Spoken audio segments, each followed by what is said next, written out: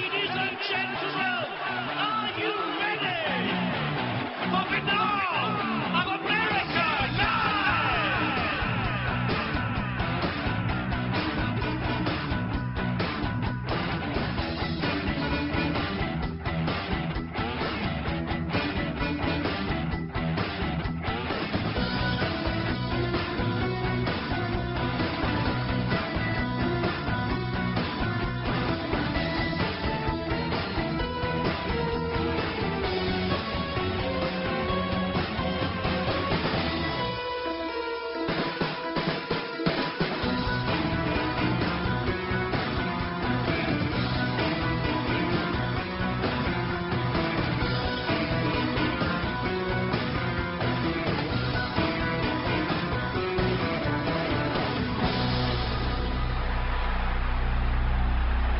And now, ladies and gentlemen, Banal of America Audio with your host, Tim Banal.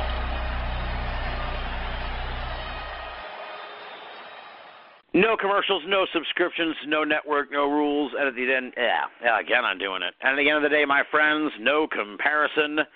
Coming at you with the fifth installment of what we've been calling the Banal of America Coronavirus Crisis Special Report, or shorthand, the Corona Cast, which I like, but it's almost too whimsical, so I wouldn't feel right outright calling this the Corona Cast, but we can kind of, secretly call it that. So with me, as always, is my Dr. Birx, the Dr. Birx to my Dr. Fauci. I don't know. I got nothing this week. I didn't plan that one out very well. Dr. Tyler Kochon, how are you, sir? Welcome back. Tough week, another tough week here in these United States and in the world. Yeah, it's been, it's got to be really hard in places like New York where the death toll is mounting and things are not good. Yeah, it's not great, that's for sure. As I mentioned last week, I was actually really happy with last week's show because we kept it kind of light. So we'll try and, not necessarily dwell on, what's going on. But, of course, the whole point of this show is to talk about what's going on. So, and as I said last week, I'm not going to sugarcoat the numbers for you folks. It's hard to – I look at three different trackers. I think the Johns Hopkins ones is the most, conservative. So – they generally run a little bit behind some of the other ones that maybe go a little ahead of the curve or a little faster, if you will. So I generally go with Worldometer, which worldometers.info, which a lot of people use, and they cite sources and everything. So they're not as ragtag as the name suggests, but they're certainly not official as Johns Hopkins. But be that as it may, so according to Worldometer. I'm not going to sugarcoat it, like I said last week, folks. The numbers are pretty bad. Here in the United States, we are at 502,000 cases, so we've crossed the 500,000 mark here in the United States, and Johns Hopkins has it at 496,000. So it's pretty much across the board, 500,000 at this point, which is really shocking. If you look back, because this is our fifth episode, we started on Friday the 13th in March, so less than a month. There were 1,000 cases on the first episode of this show, and now there are 500,000 cases. Yeah, which is stunning. This is how they can grow. So yeah, and yeah. Just to hit the other numbers here. Well, this is. I mean, we said going into this week this was going to be the start of the rough patch. Not like this all hasn't been rough, but according to Worldometer, they crossed 2,000 deaths today. So there were 2,000 deaths alone, just today alone. The total deaths right now in America are 18,720. So, it's terrifying to watch the daily count. I think that's partially what is both captivating and really frightening about this whole thing. it's not like a lot of these other disasters where it's kind of like a thing, a tornado came through and did all this damage, and it's like this ongoing, unfolding, ever-changing crisis with like a meter attached, a number counter attached to it. So you're always constantly watching the counter to get a read on where everything is, and it gets increasingly grim. And so this week, a couple of weeks ago, we were kind of looking at, it was under 1,000 deaths a day.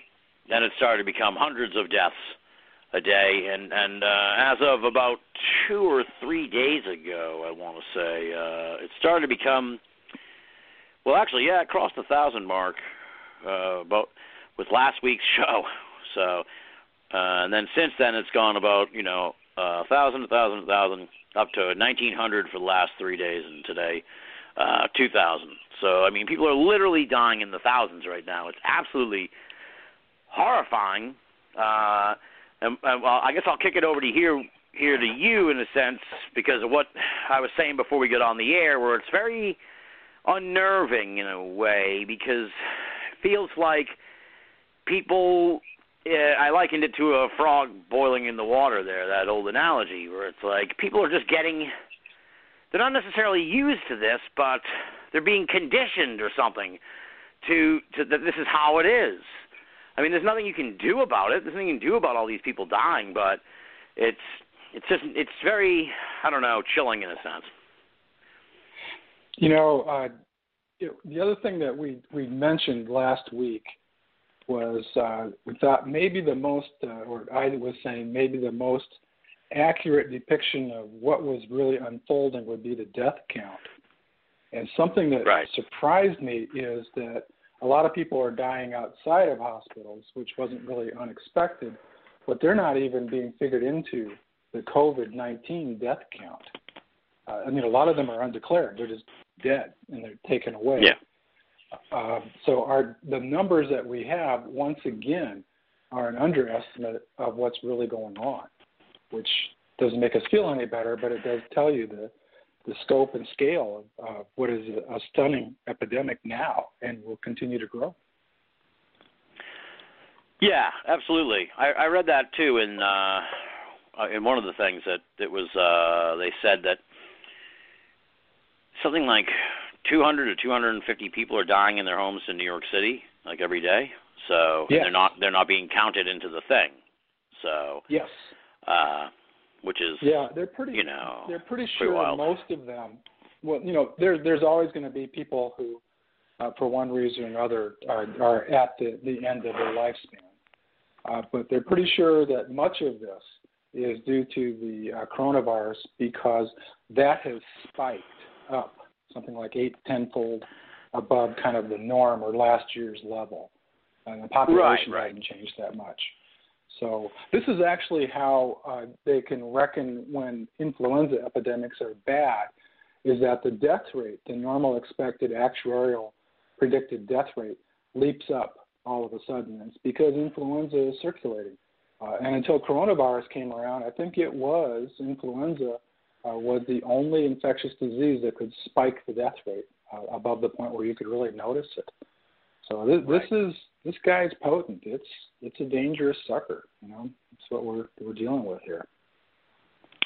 And for worldwide numbers, for people who are listening at some point, hopefully in the future, looking back on all this, we're keeping score at home.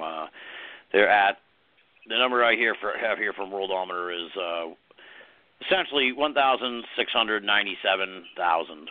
No, I'm sorry, 1,697,000. I think I said that. I'm not sure now. I got confused by something else. 1,697,000 cases worldwide and 100,000 deaths worldwide. So this is a bona fide. In case anybody was like, "Oh, this is just going to go away" or whatever. No, this is a bona fide pandemic, man. This is a real. This is as real as real can be. Now, I have seen, and Jim Fuyevich brings this up in the chat. Maybe you can speak to this, because I have seen, and it doesn't make you a conspiracy theorist necessarily to have questions about the death count. He noted that there are reports saying that basically anyone who dies is being is being attributed to COVID-19. I've heard that as well, but I couldn't tell you if that's true or not, or you know what I mean. I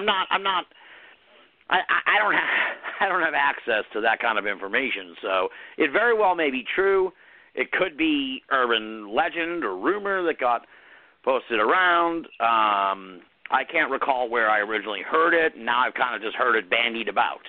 So, and that's I'm in the same boat as Jim, unless Jim can drop me a Wall Street Journal article in the chat. I think it's just something that he's kind of heard. It's kind of going around. It sounds believable in a way, but I imagine that somebody who dies in a car crash isn't being counted as a COVID case, but maybe it's the idea where like anybody who dies in the hospital right now is being counted. I don't know. Have you heard of this? This scuttlebutt? The thing that I've heard is that a lot of people dying in their homes are suspected to be COVID deaths and are not being put into the tally. That could reflect something like when we do the election and we don't get the final certified count until weeks later, that the county coroner, I think, or the coroner, I don't know how they divide it up in New York, if it's by county or city, will have to make a determination as to what the projected or suspected cause of death was, I think, at some point. And for no other reason is that these people will want and need death certificates to present to insurance companies and to Social Security. All these sorts of things have to be taken care of. So I have a feeling that the accurate count will come, but at the moment we're going to just have to look at this as provisional. And it's possible that in the estimates that they do lump them all together, and say, okay, well, we think that there's 1,000 outside of the hospital and 1,000 in the hospital. I don't think it's that grim in terms of percentage-wise, but we're not going to have really good numbers until after the fact. So my suspicion is that at some point the coroner's office, like the medical system, is in fact overwhelmed, and they just can't keep up, and they'll have to catch up as best they can.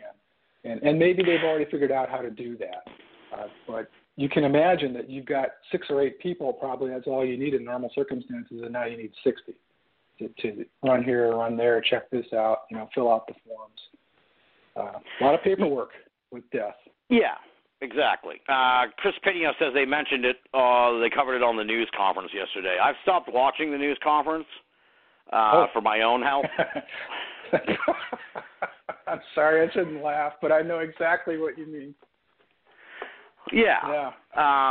Well, I'm sorry, folks. You know how I feel about the president, and I refuse to watch.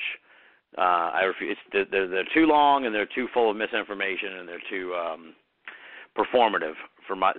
If they were informative and not performative, I'd watch them. But unfortunately, that's not the case, and so. Any information I get after the fact from them is helpful, but I can't waste 2 hours of my time sitting around waiting for the 2 minutes that Dr. Birx gets to go up and talk or Dr. Fauci gets to talk. So, yeah. Well, Chris had a good point about people who are incarcerated, and I think we also had concerns about the immigration and customs ICE people that have people locked up, and some of those issues have started to sort of squirt out into the public. So I think that he was absolutely right that we have places where the disease is really going to be a problem. And one of which has come to the fore recently is in chronic care facilities, nursing homes, because those people are so exceptionally vulnerable. We're definitely going to have these issues crop up constantly. And it's going to be putting out a lot of little fires here and there, and hopefully we can manage. Right. I think this is where I part ways maybe with some of my paranormal brethren and conspiracy brethren. But I think when people raise issues about the death count, they attribute it to some kind of nefarious reason. And I don't believe that's the case. I don't think anyone's cooking cooking the books to make it look worse than it is. I'm sorry, I don't. Maybe that makes some people feel reassured to believe that, but I think if there's issues in the reporting or in the recording of what's going down, I think it's purely out of the system being taxed, and general prosaic reasons such as that.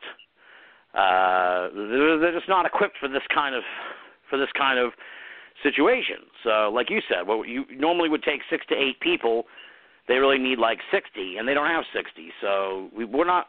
The numbers are only a guesstimate at this point, and I think that they're. Yeah. I think they come from a place of good. I mean, I think that like I said, I don't think anyone's cooking the books to make this look worse than it is. Well, maybe one day we'll find out that something's going on, and we do ask people to be skeptical, to think about this stuff. Okay, what's the source? Where did it come from? Just like you're using 3 sources of numbers for the total COVID take. We want to look at it, but I think you hit it right on the head. These are provisional. This is a work in progress. Stuff is coming really quickly now. We're depending on people to bring it forward, but we can't take anything as etched in stone. And we always are alert for maybe something going wrong. Let's just put it that way. And it could be in either direction. There may be people who want a lower number. There may be people that want a higher number. We'll just have to wait and see how that shakes out. Right. And in a sense, exactly. And by that, too, it's like this is a global phenomenon, not to mention a national phenomenon. I'm not going to, throw Wyoming under the bus or whatever, but it's like, in some places they may want to make it think like things aren't as dreary as they are, and in other places they may be overcounting or something. So we just don't know. That's the point. Yeah. We just don't know, and we have to just keep an open mind on the information we're getting. So always, we don't accept anything as absolute gospel. The other thing to keep in mind is that different areas are in fact having a different experience right now in terms of total disease burden. We think that eventually this will catch up with us if Dr. Osterholm of the program called CIDRAP, CIDRAP, the Center for Infectious Disease Research, if he's correct, it's going to get everywhere. And everybody's going to contend with it at some level, unless you're really, really, really, really lucky. So sooner or later, but we also have to accept the fact that just like the weather, it's not uniform across the nation. And so there are going to be different pockets of problems. Right. Exactly. Now, I promised sort of last week, and I thought we did a good job of that, barely, but I promised last week we kind of can move a little bit away from sort of the direness of what's going on. I'm sure we'll circle back to it around toward the end of the program, as we usually do. But the silver lining, the light, the possible glimpse of the light at the end of the tunnel, which we've all been praying for here, seems to be starting to emerge in New York, which of course has been crushed. As of now, they have 172,000 cases, which is more than any other country but the United States. They're like a country unto their own. That's how bad it is. 7,800 deaths. But according to Andrew Cuomo's press conferences, which I do watch, it sounds like they can kind of see maybe a flattening of the curve, right? Yes, it does. It's very encouraging. So these are good news that what we're doing is working. People have to stick with it. That it's not over. It's not going to be over in 2 weeks. I wish it was, but the good part is that maybe we can get to a point fairly soon where the medical system is not overwhelmed. And that's something that we really have to worry about, is that we exhaust or worse, get the medical personnel sick and have them basically collapse. We can't have that. But if we can just get to the point where that curve is flat enough that the system can sort of handle it, we're going to be much better off. But I also will tell you, as encouraging as it is, this is going to be a long battle. And if we're really lucky, it'll die down in the summer a little bit, but I think it's going to come right back, Tim. I think this is the Herald wave, and so we're just going to have to get used to watching, surveilling, and being ready to take action, knowing what can happen. But the good news is that we don't have many weapons against this. We really don't have anything to speak of except our behaviors. And so social distancing and being careful and all the things that we've done. And you can see that the evidence is strong. Those work. So that is one really, really good thing that we have here. Right, exactly. That was the most promising thing to come out of the week, was that it looks like they can kind of see a flattening of the curve in New York. With that comes a worrisome caveat that there's already talk of starting the country back up again. So I feel like there's going to be this. I feel like there's going to be this tension for a while between those two camps. You can see it's kind of simmering, almost not even under the surface very much. Where it's just an intense amount of pressure to go back to normal, when that's really not. We really can't do that right now. I mean, I wouldn't even start talking about what we're going to do till like April 25th, like 5 days before this imaginary deadline at the end of the month. Talking about it now on April 10th to me is kind of crazy. Well, I think you're right that you sense the way the wind is blowing, and we both, I think, agree that at some point we will have to get back to work. We can't stay in our homes, or at least most of us can't stay in our homes forever. One of the things that I thought was interesting is that the president is putting together another task force to examine how that will be accomplished, which is a good thing. You know, you got to get ready. You can't just on the 29th say, okay, tomorrow it's over. We'll have to start to plan out. The thing that it's actually the same thing as the epidemic is not quite in the same stage everywhere. There won't be a national startup. I honestly think they'll have to do it region by region, maybe county or city by city, as conditions warrant. And that's what the commission is going to have to decide. Is what are the metrics? What are the numbers? People were trying to get that today. That will say, okay, it's safe enough that we can let go a little bit. And they're going to have this informed with modeling as best they can. This is a very difficult problem, and it's going to be a real challenge. But the first thing I'd say is don't expect a national, okay, everybody's done. First of all, that's not how the system is set up. It's done state by state, sometimes county and city by city. And so those entities will have to make their own decisions. We may see a lot of different opinions, as we already have with the states, a number of different opinions about how we should handle this now, and I think that's going to continue. So I do believe that you're right. This is going to get very contentious, and it's coming right away, probably right after Easter. We'll hear another big, raft of complaints. Yeah, exactly. Well, ironically, my good friend and Twitter virus expert Adam Gorightly just shared with me here on Twitter, speaking of sort of exactly what we're talking about. I don't know if he's listening right now or if it's just serendipity, but this just came across the wire literally 10 minutes after we started the show. Los Angeles County is extending its stay-at-home order until at least May 15th, and officials say there's a possibility of extending it into the summer.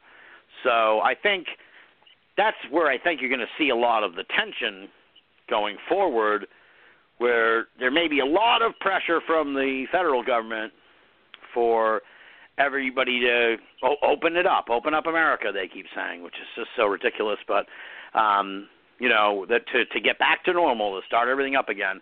But that desire, as you said, runs up against the local governments, state governments, and even municipalities within the states. So just because the federal government wants everybody to open up the country, even if they say, like you were saying on April 29th, oh, tomorrow we're going to do it, well, here you have Los Angeles saying that their stay-at-home order goes to May 15th. So much like there was all this confusion over when to shut down, now we're kind of paying the price for that on the back end of it because there's a lot of confusion.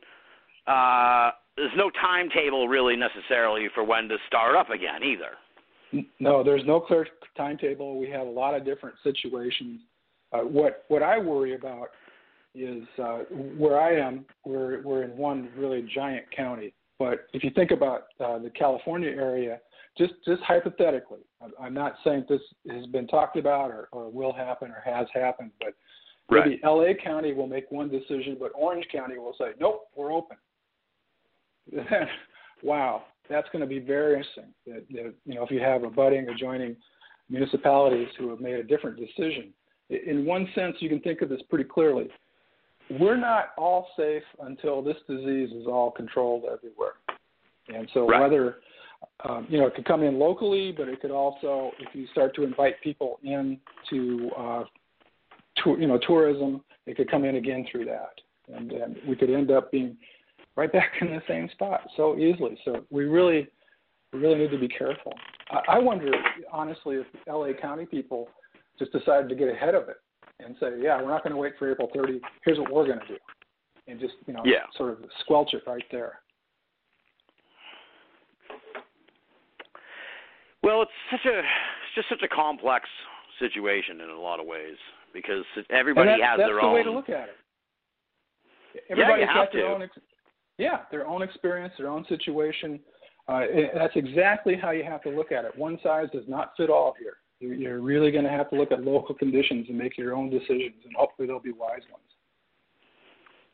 Yeah, and I think people need to be cognizant of like what other people are going through, because like to me, I practically live this lifestyle of shelter in place 24/7 anyway.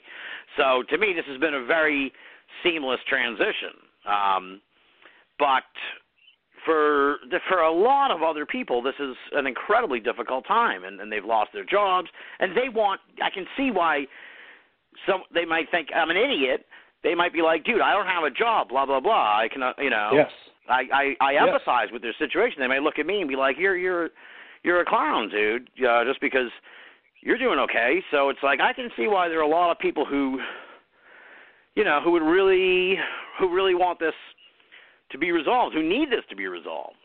Yes. So I guess that's my advice to other people too. Like, apply just because no matter where you are, you got to realize that everybody's in a different point because of this. And there may be a way where we can't be fully open, but we can do something so that some people can get somewhat back to normal. But it may not be that we can just throw open the movie theaters and have baseball games, the way we'd like to. That may take a bit longer. We just have to. We're going to invent a lot of new things here. And one thing I think is clear is that people that are working for a living can't expect a miracle to occur and money to be handed to them. They're still going to have to work for a living. Yeah, absolutely. Yeah. No, I mean, people want to work too. It's not no one. I think a vast majority of people are not too thrilled about being stuck at home and not working. Yeah. A, they don't have any money, and B, it just. I mean, I was unemployed for a while. I know how depressing it can be. So it can be a real drag, man. Yes, and sitting at home in the same place. No fun. So we hold out hope. We'll see what happens. I think it's because the crazy part is for me, and I mean I guess this is like for everybody, but it's like it's just impossible to even think beyond like the next few days. So to me, when you're like, well, maybe everything will be back to normal in mid-May, it's like I won't feel comfortable even speculating about what mid-May should look like until closer to the end of April. As I said, it's that touch and go, and that's exhausting. Somebody made a point on Twitter. It was like, this is like living through World War II and not knowing how it ends, not having the reassurance that everything's going to be okay. So we're just riding this out, like waiting to see how this is going to resolve. And goddamn, is it stressful, man? It is stressful. Yeah, and I think you've already hit on another thing, is that at some point people do kind of become numb. That after a while you go, okay, today it's 2,000, tomorrow 3,000. Yeah, fine. This is how it is. And we can't afford to just sort of become complacent. We're going to have to do a lot of high-quality thinking about how we dig out of this hole. And it's going to take a great deal of what I would call wisdom, which means a lot of people arguing from different points of view. So folks that don't have a job, their voice is going to have to be heard so that we can come up with a way that, we have sort of an equitable sharing of the burden. And, as best we can. If I had an easy answer, I'd send it to the White House right now. I don't think anybody does. No, it's very touch and go. Now to pivot to, let's change the mood to something lighter here a little bit. So we'll do like a life story situation. So now my stovetop broke, like about, I don't even know, but a couple months ago, and we had to order it. And I think probably because of COVID-19, it was super delayed. They couldn't get us the stovetop till it finally arrived today. So I think it was back ordered by like 6 weeks. Long story short, and I should give our disclaimer here, do not take any medical advice from us, folks. We're just two guys talking about the situation. That said, as friend to friend, how do you think I should have this guy come and install my stovetop? Is he private contractor? Not with like a Home Depot or some. No, nothing like that. Yeah, I would just go ahead and if you can maintain social distancing. I'll tell you honestly, I did the same thing a couple of weeks ago. I had some people I contracted with to do ceiling repair, and they were very good. They we stayed away from each other, and they got the job done, and somehow we managed. So in effect, it's not that much different than passing people in the store at the Safeway. But you have to be mindful. You can't shake hands. You can't do the normal sorts of social interactions that you would. But I think it can be done, and there's businesses that are still open, as long as you feel comfortable. And then you can of course sanitize everything when you're done. Nobody should feel bad about that. I think this is just the reality. And then you sort of ask people like, you're not feeling unwell or anything. We can't. I assume that most people wouldn't come and do the job if they were feeling like they were sick. You'd hope so, but with times being the way they are, it's also, you wonder. Yeah, I don't want to be, I guess, since I don't want to come off as a dick, but I may actually just like wear gloves and a mask when the dude shows up, just to, hey, better safe than sorry. I don't care. He's coming into my bubble here. Exactly.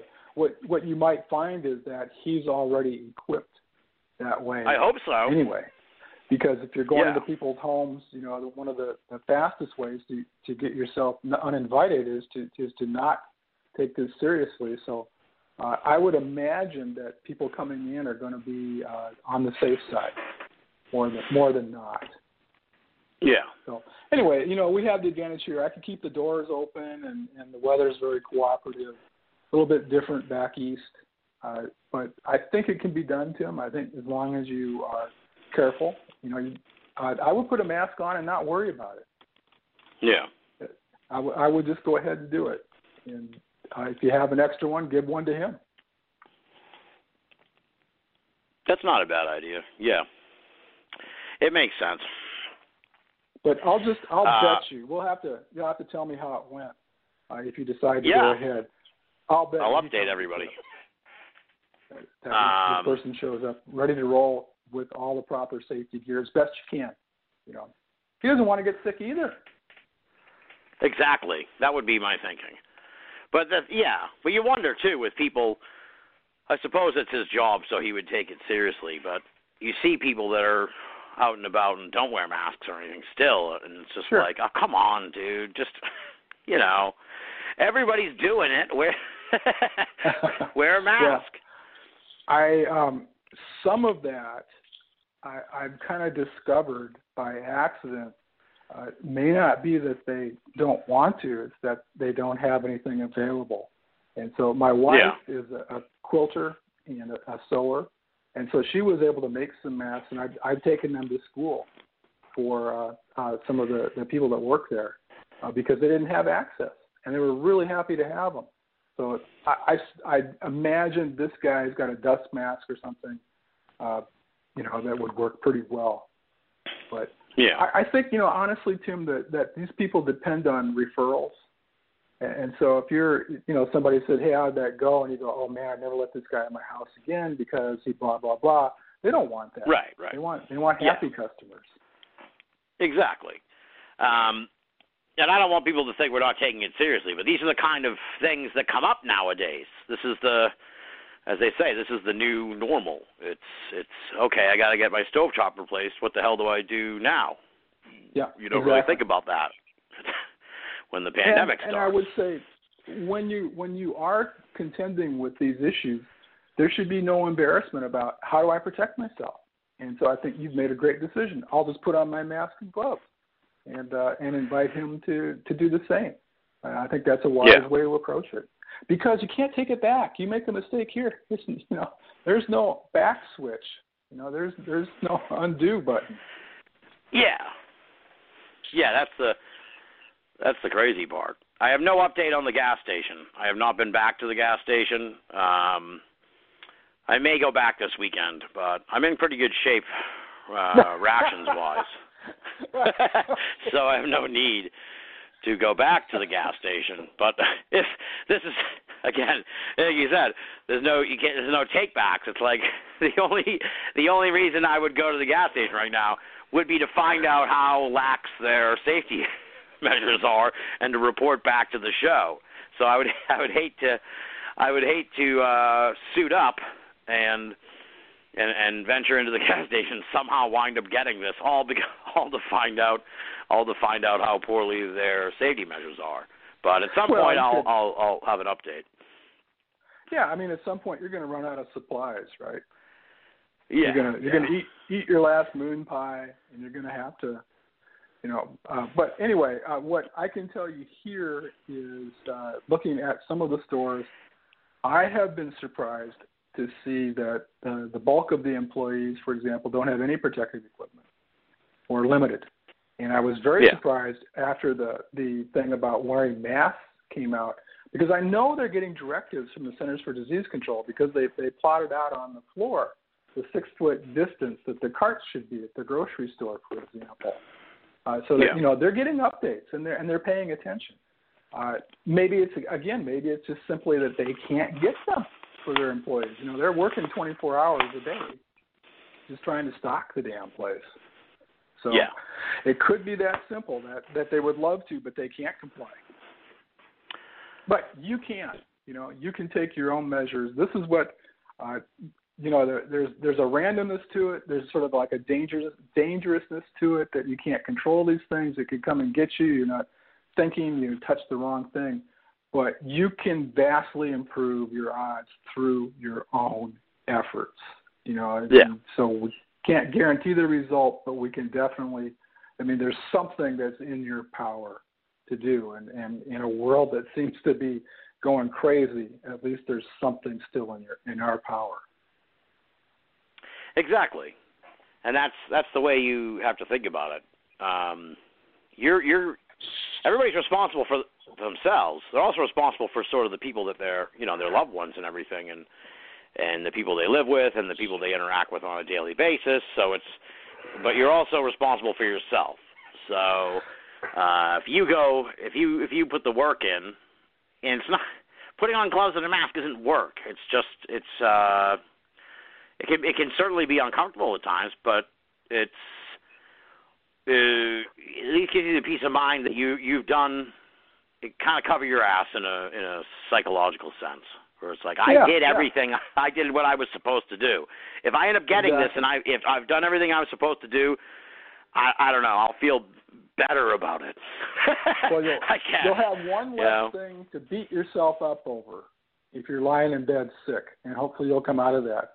But you won't have the regret of, oh, man, if I had just put on a mask, what was wrong with me? You know, you won't have that. But the other thing you can keep in mind is that, you take care of yourself, and as much as we can, we try to help others. Maybe just the example of people wearing masks is important, because then people see that and they go, well, yeah, that dude's doing it. I can manage that. Maybe this is a good idea.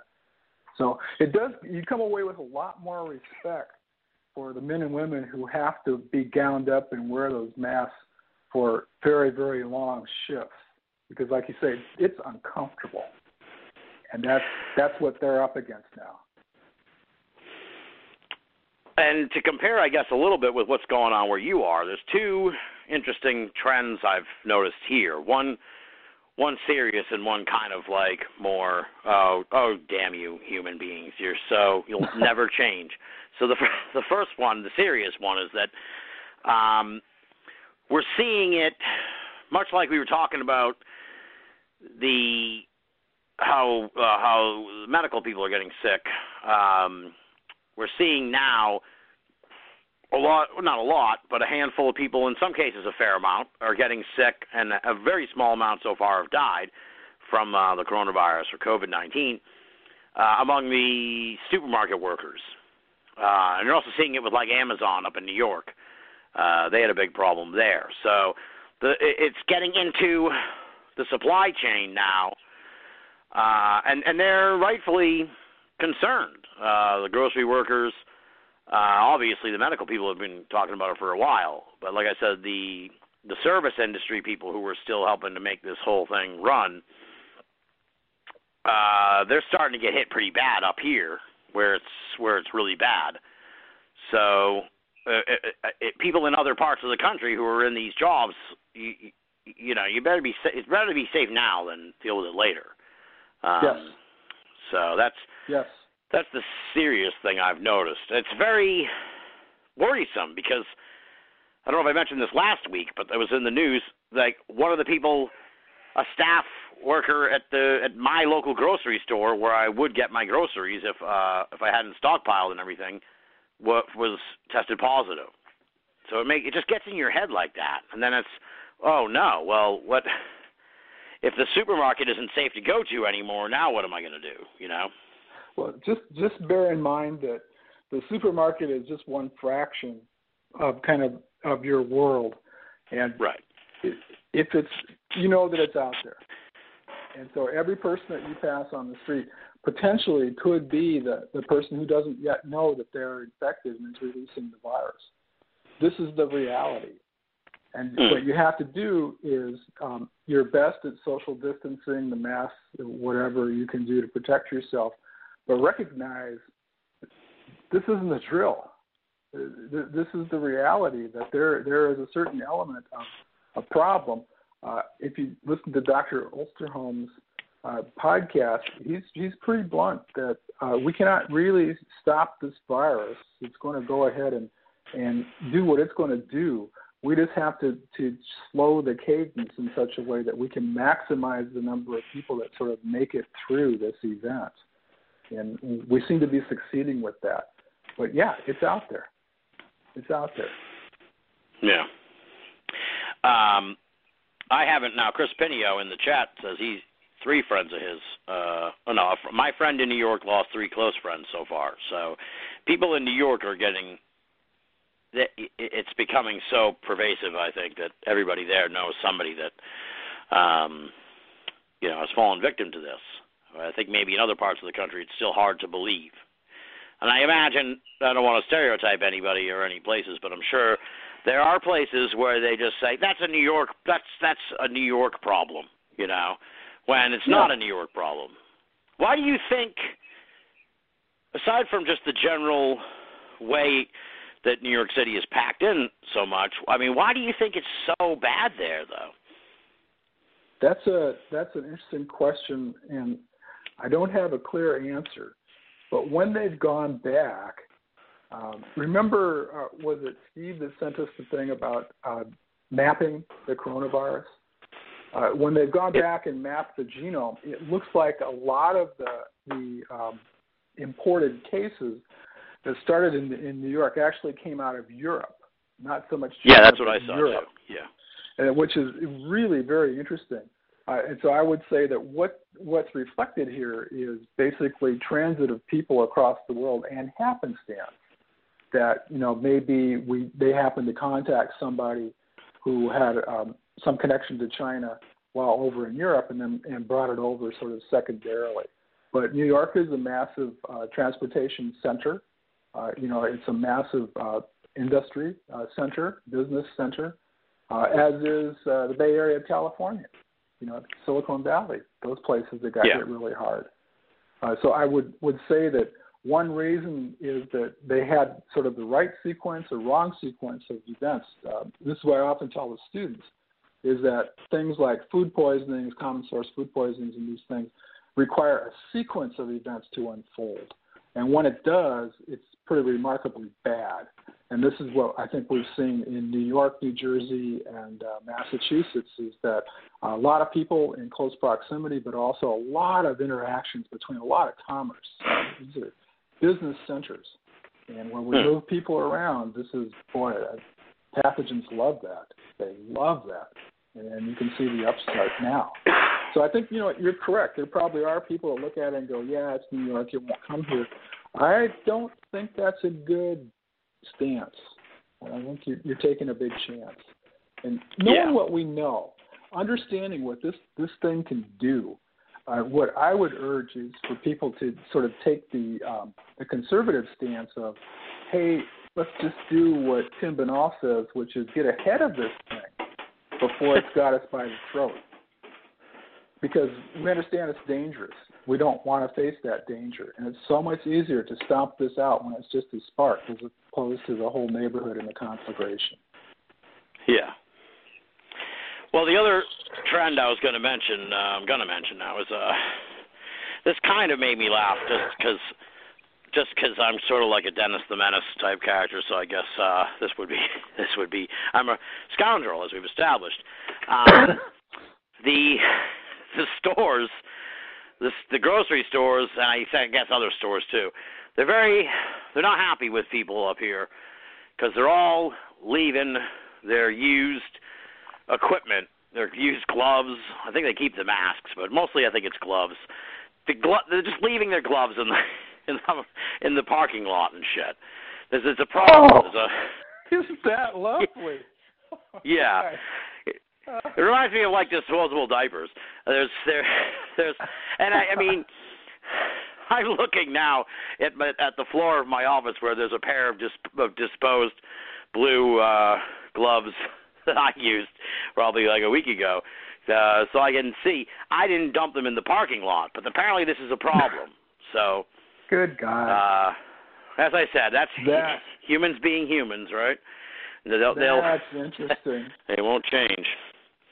All the things that you never think of until you actually see it. Yeah, I mean. Oh yeah, you should see like the newscast videos where they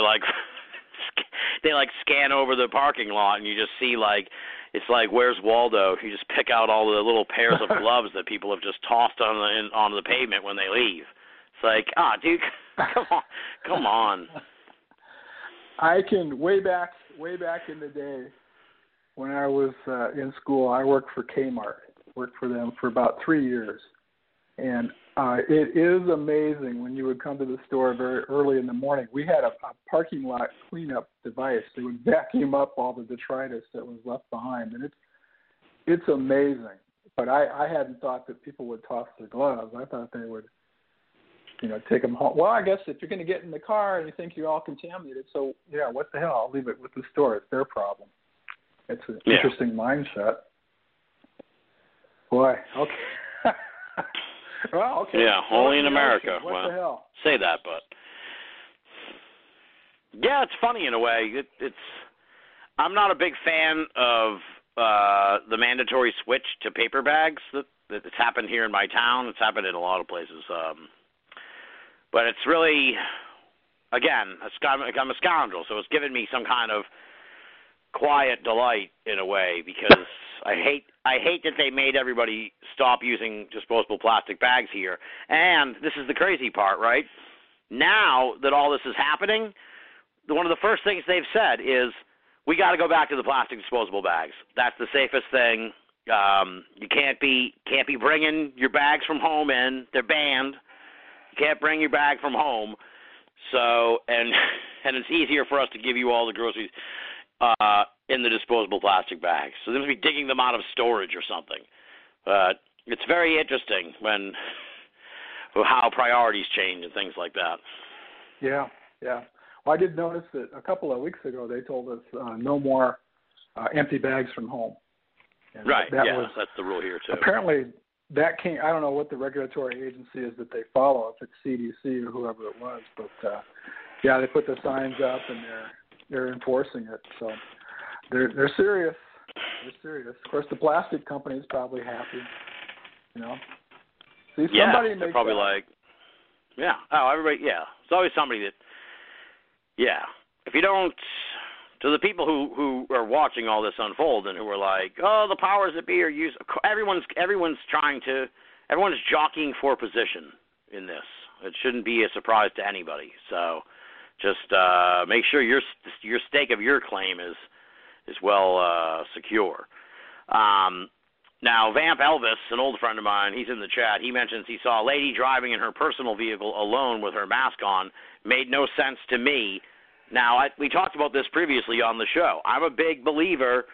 I don't take the mask off until my hands are clean after I get into the house, because they tell you not to touch your face. So if you take off your mask when you get in the car, there's a good chance you're going to touch your face by accident with either your contaminated gloves. I suppose if you throw your gloves in the parking lot, your hands should be clean. But my personal preference, I just go. I sent you the picture. I posted it on my Facebook page. My entering into the wild look with the mask, sunglasses, a flat Earth beanie to ensure maximum social distancing. Very nice touch. Yeah. Anybody who looks at me, they're going to be like, what the fuck, that guy's, does that say flat Earth? Okay, we definitely want to avoid that one. It's like, it gives me an extra 3 feet of bubble that a Red Sox cap just wouldn't do. But, and then, and I'm out, I wear all that out, and then when I get home, I de-glove and de-mask. I don't care. I'm not driving on a cross-country trip. I can fucking drive from the store back to my house with my mask on. It's not that crazy. So no, that could be exactly what she was thinking. What I do is I have a little spray bottle of disinfectant in the car, and so I do my hands. And if I'm heading for home, I can take the mask off. But I can understand how it would be better just to keep it in place. If you remember the Ebola epidemics and how those people had to be practically in moon suits, one of the things that they discovered is exactly what you're talking about, is that there's no telling where that virus, where those particles have landed, if it's blood, fluids from the patient. And so what they do is, the first thing is they would spray disinfectant over everything, and then they would very carefully degown with another person helping them to be sure that they didn't incidentally contact their skin. I mean, Ebola is, I think, even more dangerous in terms of direct contact than maybe this agent is. But still, you have to respect the fact that you've been in an uncontained, uncontrolled environment. And yes, your gloves and your mask, you should consider that contaminated until you can take measures at home to clean it back up. Yeah. Exactly. That's what I do. Better safe than sorry. Well, I think that's a wise policy, and maybe it's just simpler. I know my wife has short hair, but not everybody does, and so maybe the person just doesn't want to mess up their hair taking that stupid thing off. I guess Yeah, everybody has standards. their way. I would say though the flat Earth beanie is interesting. You'll be fine until it attracts someone. I thought of that. I thought of that. Yeah. Yeah. And good luck to you, sir. Right. I thought of that because it repels like 90% of the population, but there's 3% of the population that it attracts, and those you don't want. Those who definitely don't want those people approaching you. Although I will say, most of the flat earthers I know are very. Most of the flat earthers I know are super. I don't know if we talked about this on the show. I talked to so many people, and I forget what we talked about on the show. But a lot of the flat earthers I know are very skeptical, as one can imagine, of all this. So they're more in the conspiracy camp. So if anything, maybe I'd be rebuffed by a flat earther who'd say, "What are you doing? You're smart enough to believe the Earth is flat. You figured that out, but you don't know that this is fake." It's like, oh Jesus, please, 6 feet, sir, 6 feet. No. You must interview them. We must get to the bottom of this. You're gonna discover something. So I'll let you know. I've worn the hat out other places, and no one's mentioned it. But what would you call that? Pre-pandemic. Now we got a caller on right now, but it's not the caller we're waiting for. So 469 area code. You're gonna have to hold on tight because we're gonna have a guest, our first ever guest, in a couple of minutes. So hang in there, 469. I think I have a feeling that 469 number may be Steve Ray, or it's Steve Ray's friend, a microbiologist. But either way, we got to hold you here until we bring on our guest. So we'll see what happens. Yeah, I'm trying to keep it calm, keep it loose, not worry about anything too much. It's certainly troublesome because it's how they used to say, like, oh, we're 10 days behind Italy. Like, well, New York's pretty much caught Italy now, and it seems like a lot of other places are sort of 10 days behind New York. That was the way they framed it today at the Massachusetts press conference. It's an interesting way. You can think of it that way. If you take a look at what's transpiring in California and Washington State, they seem to have maybe gotten a little bit ahead of this compared to New York. And if you remember, Washington, in one sense, was a little bit ahead.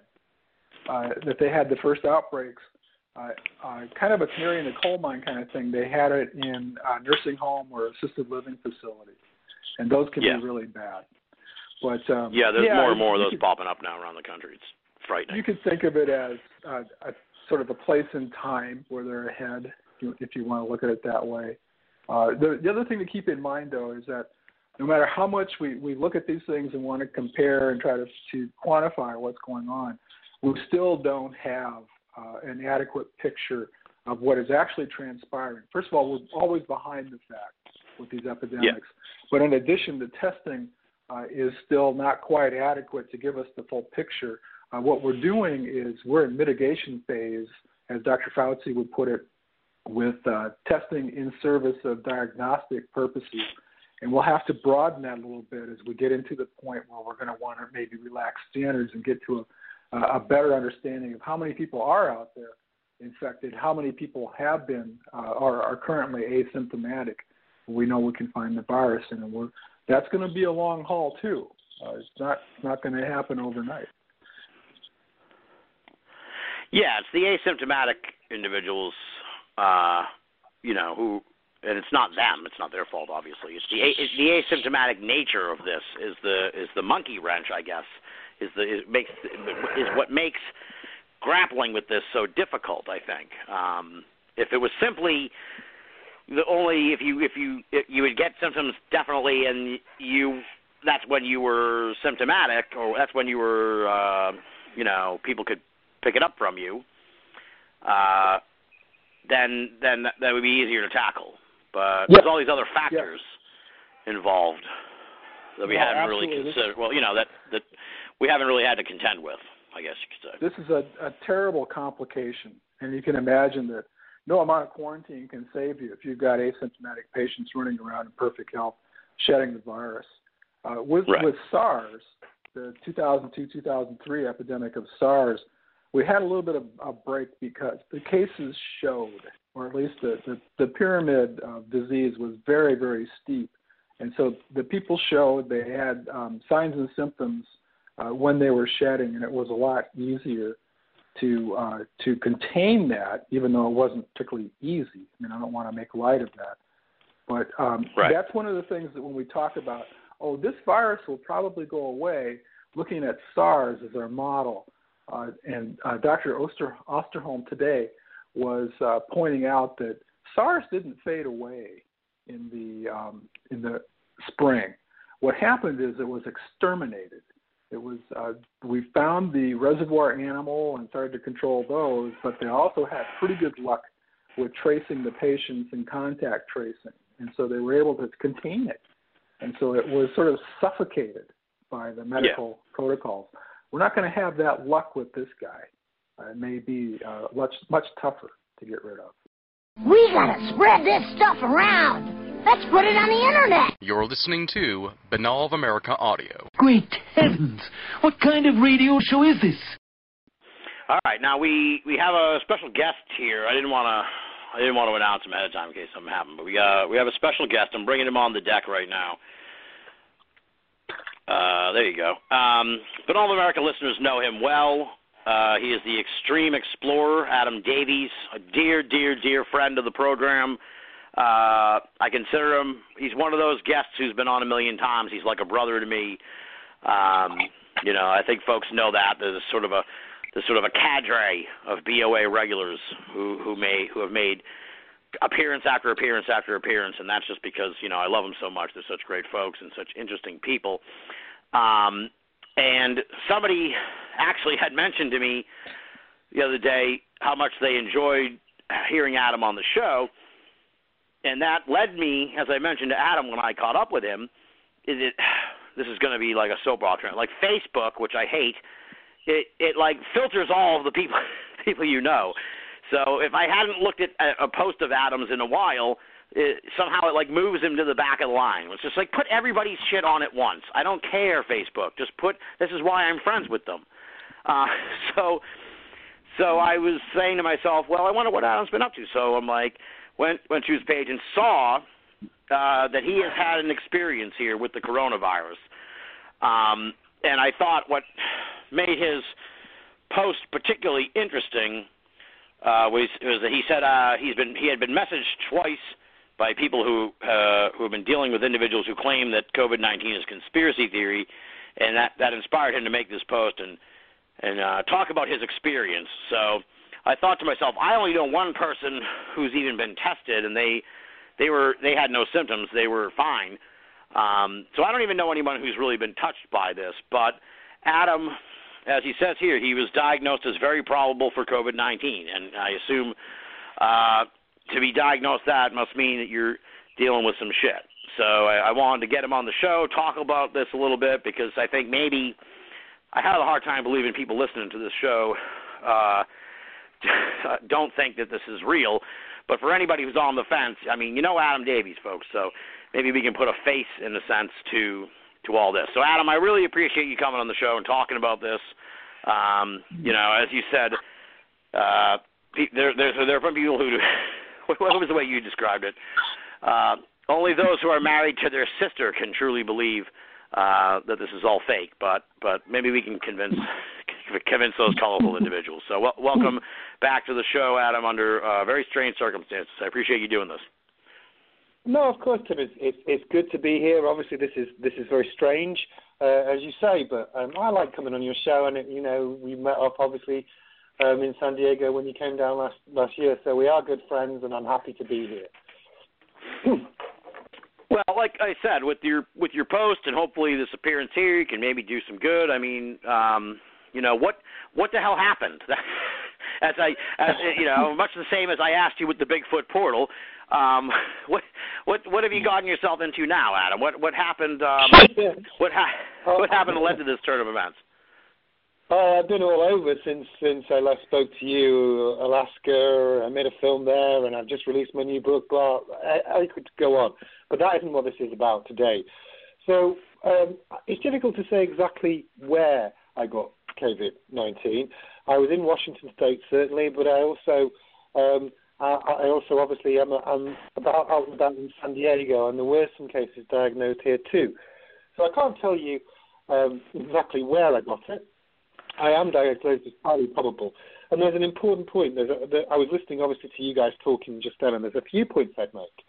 The first point is that we have no real idea, certainly in California, and I understand in many other places, exactly how many people have this. Because certainly my experience in San Diego was when I got to the hospital, the nurse, because there was a tent outside the hospital I was at, and she basically said, well, we think we've examined you. I went through all the symptoms. I did a lot of tests. We think you're highly probable to have it, but we can't confirm it because we just haven't got enough test kits to definitely confirm it right now. And I would say at least 90% of the cases in my area remain undiagnosed, and I understand why they do that, because they were prioritizing people who were critically ill or at high risk, and I was not at high risk. I felt pretty bad with it, but I was not at high risk. So we don't really know how many cases are around. And, I think we were talking about whether we're at the peak of this, and I think we may well be, and that's a good thing, hopefully in the next week or so. But the estimates of actual cases are wildly disproportionate. Two other things I'd say really quickly, and then feel free to jump in. I've had experience, by the way, of being in other countries. You guys were talking about that. I was in China when SARS was on, so I know all about that too, if you have any questions about that. The second thing I'd say very quickly, and one of them is positive. Right now, the virus doesn't appear to be mutating, which is a good thing. If you think about Spanish flu, that had 3 variants. The second strain was much worse than the first. Right now, it seems to be not mutating, and that's good because it's easier to find a vaccine for something if it's not mutating. One of the reasons we can't find a vaccine for the cold, for example, is because there are many colds. I mean, coronavirus is a generic term. COVID-19 is one of them. And so there's that. And the third thing is, I'd say there's a description of symptoms, but there's a generic description. So, for example, after the initial fever, I went extremely cold. I was colder than I've ever been at any point before in my life. I mean, I wore 3 layers of clothing. And I thought, well, that doesn't make sense. It's not comparative with COVID-19. And then I read about a guy in Seattle who had exactly the same experience. He was diagnosed. I think he ended up being a hospital case. He was very sick with it. So there's a wide spectrum of symptoms connected with it. And those are the 3 points I think that your listeners might enjoy. Now, what point did you, I guess, what happened? What were you feeling that led you to say, I need to go and get this checked out? Because I think, I can't speak for you, but for me, especially now, I think you made the post on March 23rd, so I'm guessing it was sort of a few days before that. But, I wouldn't. About a week before. Yeah, okay, so a week before, so about the 16th, because, I'm kind of the mindset where it's all right, I need to make sure I don't do anything stupid here, so I need to go to the hospital. If I don't want to fall and break my arm, because I break my arm, I go to the hospital, I'm going to come home with the fucking coronavirus. That's my my mindset about it. So. No, there were 2 things. First of all, the hospital where I was going, it had a special tent specifically for this, which was outside the hospital, and the nurses and doctors were all in full protective gear, and so the contagion, if you like, was outside the hospital. Only if you were, I think, become very critical were you brought in for that specialist care, and I was not one of those patients. I had an elevated blood pressure, and I had a number of other things we want to go on to, a bit of congestion, breathing. Yeah. I think, to answer your question specifically, the reason I went is because it's kind of a slow burn, this thing.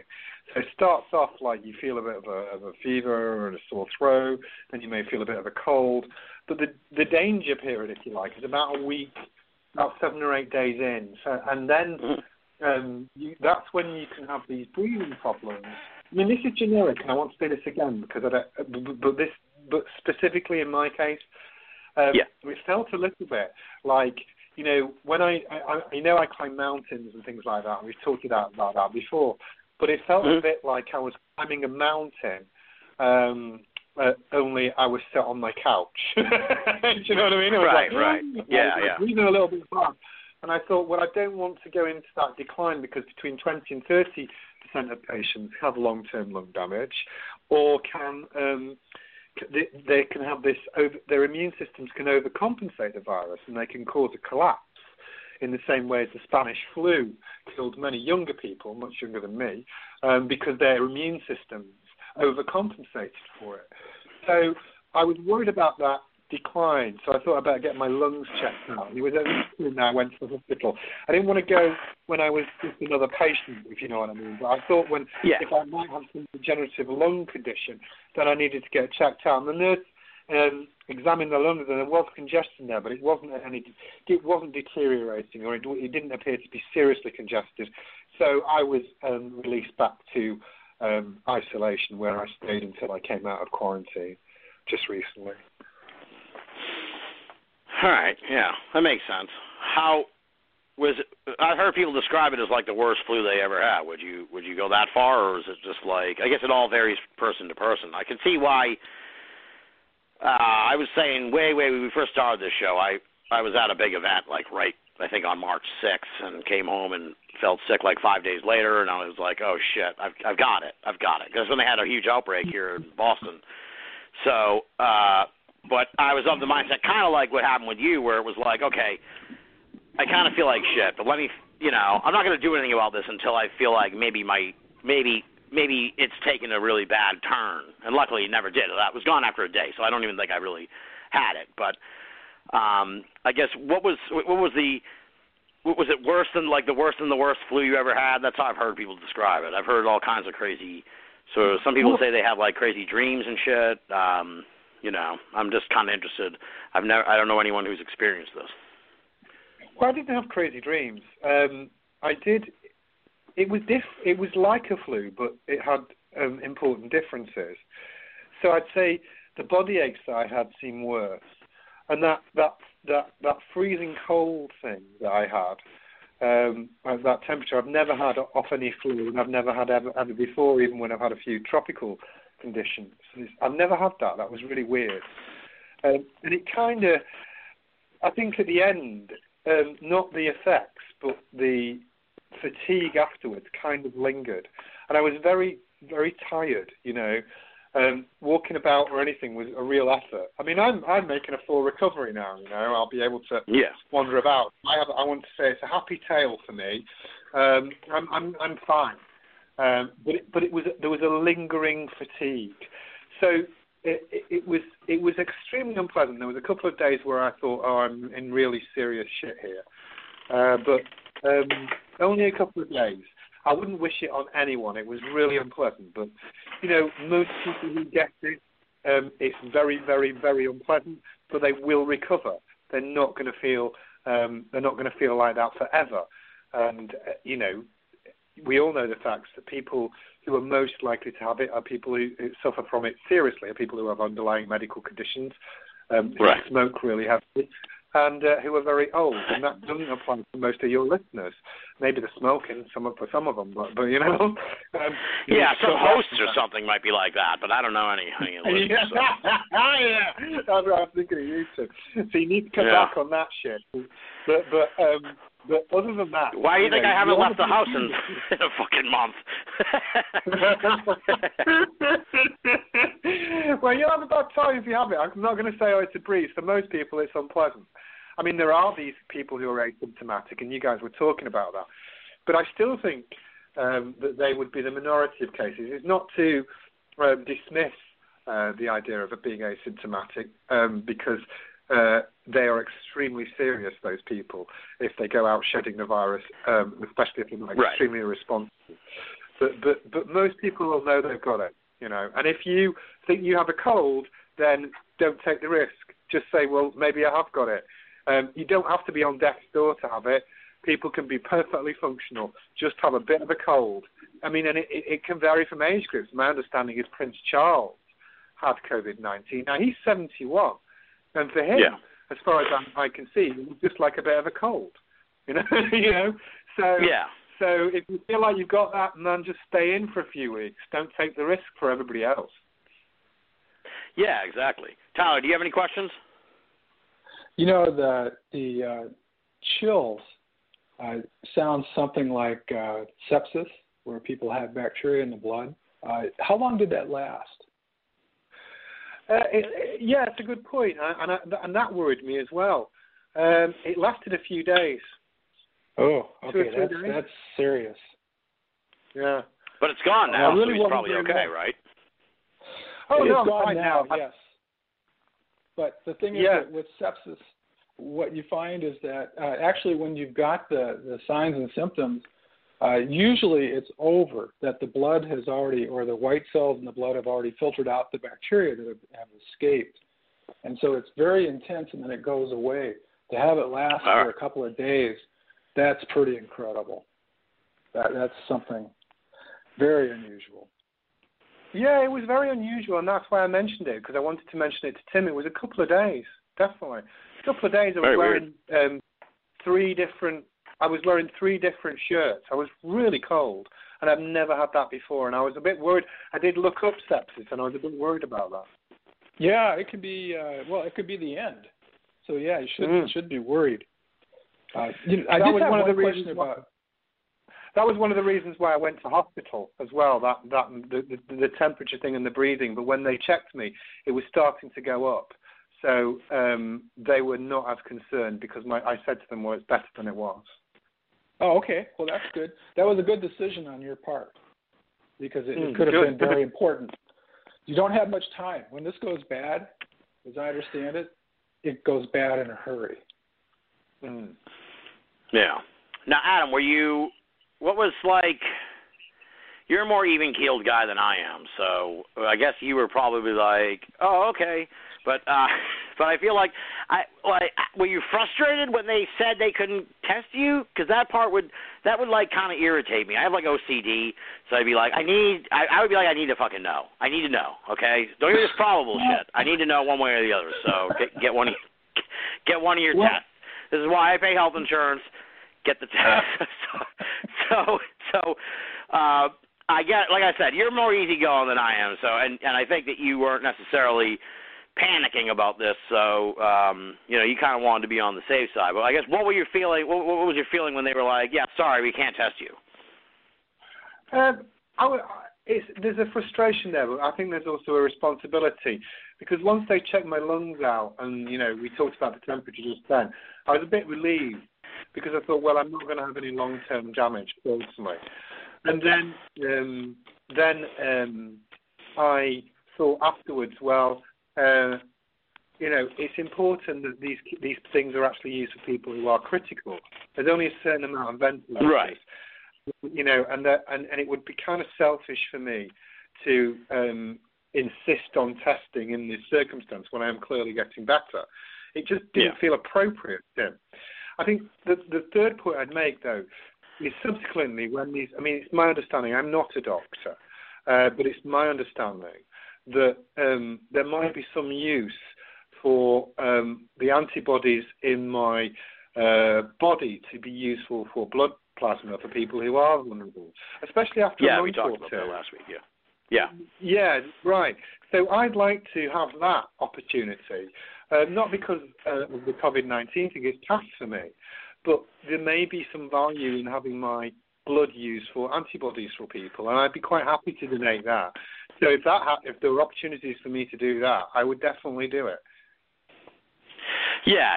I was mostly being sarcastic. That's how I get thrown out of the hospital. No, I would forever complain about it when I got home, but I would handle things the same way that you did. But yeah, it is frustrating.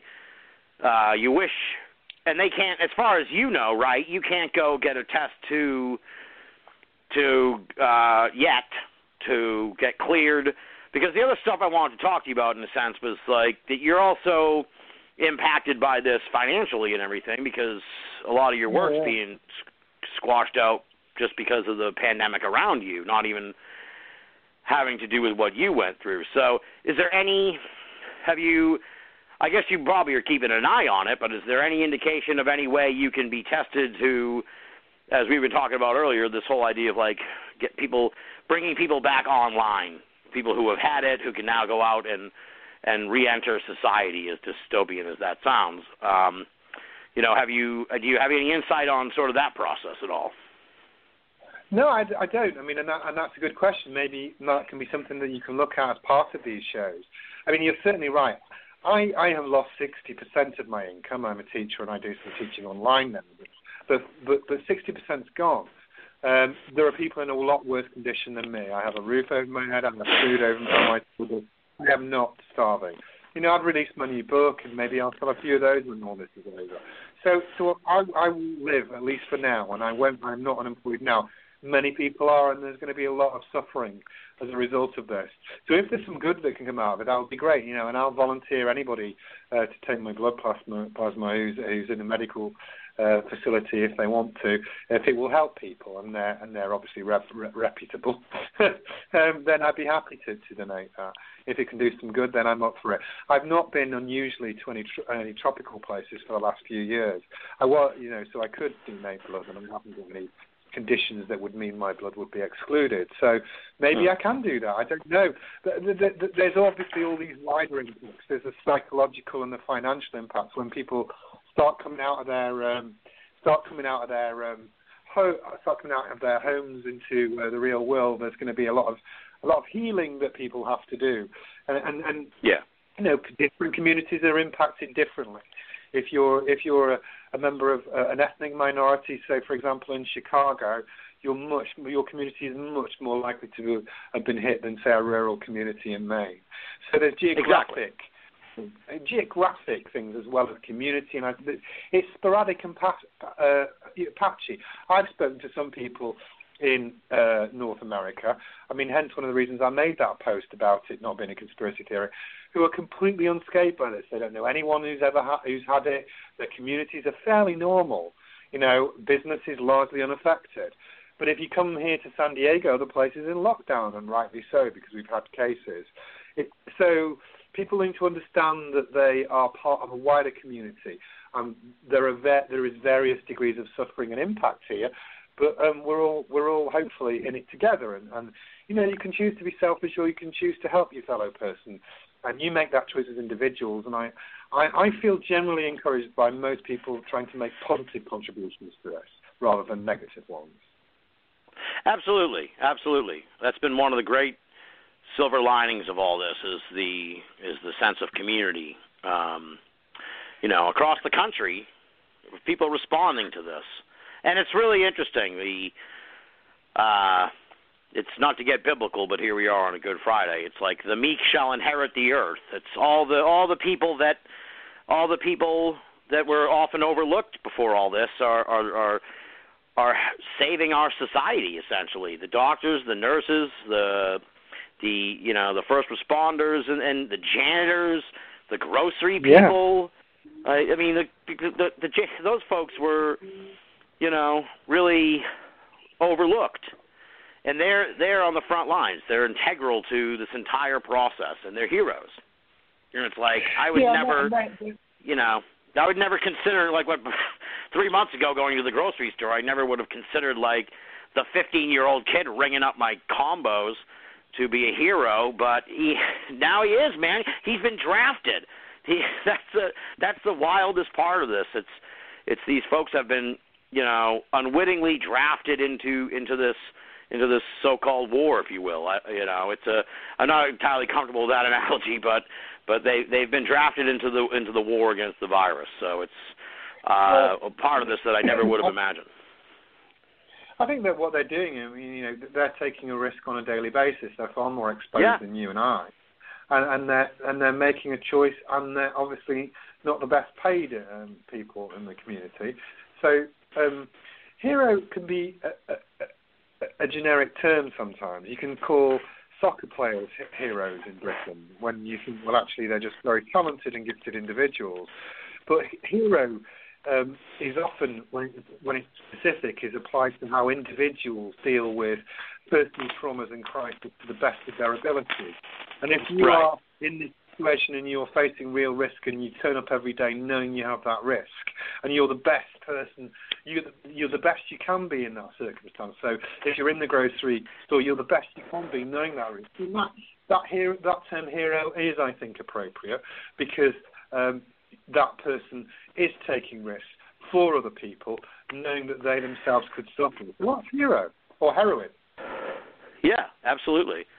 Absolutely. So, and it's funny in a way because you kind of mentioned it, like soccer players, and a lot of people do hold athletes and musicians and celebrities up as heroes, but I think this entire event has, maybe it's a wake-up call to people around the world in a way, where it's these people we hold up on pedestals, and some of them are helping out, and they're donating, and that's great, and they're trying to organize stuff to get through this, and God bless them, and I salute them for that.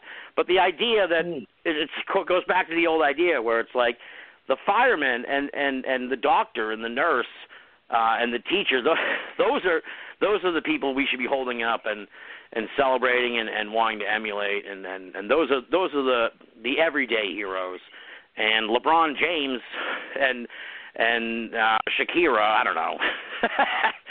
That's how hip I am. Lady Gaga's putting together some big concert, but Shakira. Shakira. But yeah, maybe it's a wake-up call in a sense. Add some perspective to the way we look at things in the world. I hope so. I mean, there are some positives that can come out of it. Not to say entertainers don't have a place. It's important to make people happy, right? And they have a role. I've never understood why we might see them as little gods, because they're not. They're just entertainers. So if that's a readjustment to society that becomes a long-term one, and I think that's a good thing. I think that's good. Yeah. Yeah. And I mean, I don't know what kind of classes you teach, but my mom's an elementary school teacher, and I notice I've seen a lot of posts from people who are now working from home and they have their kids at home. An appreciation for teachers now that parents don't have that government mandated free preschool or free place to send their kids every day, and they have to deal with all that. They kind of have an understanding of what teachers have to go through when they're dealing with an 8-year-old and a 13-year-old for the whole day. It's problematic. For a month on end. Tyler, day after day. What's that? I said for at least a month or 2 months on end, 7 days a week. Yeah. Yeah. So, it made me laugh actually because there's been rain unusually in San Diego. You know what this place is like. There's been rain unusually in San Diego for a few days, and the moment the fingers of sunlight swept across the sky, I saw small children in their gardens, of course, observing isolation as those desperate parents said, "Right now, get outside."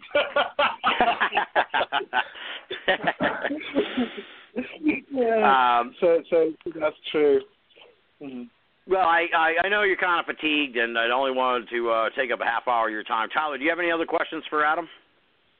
One thing that you might want to be on the lookout for is there may be a move afoot to try to put together a registry of people who have had a COVID diagnosis or think that they had it, because there will be antibody tests coming, and then they can go ahead and decide who might be able to donate serum, plasma, to patients in need.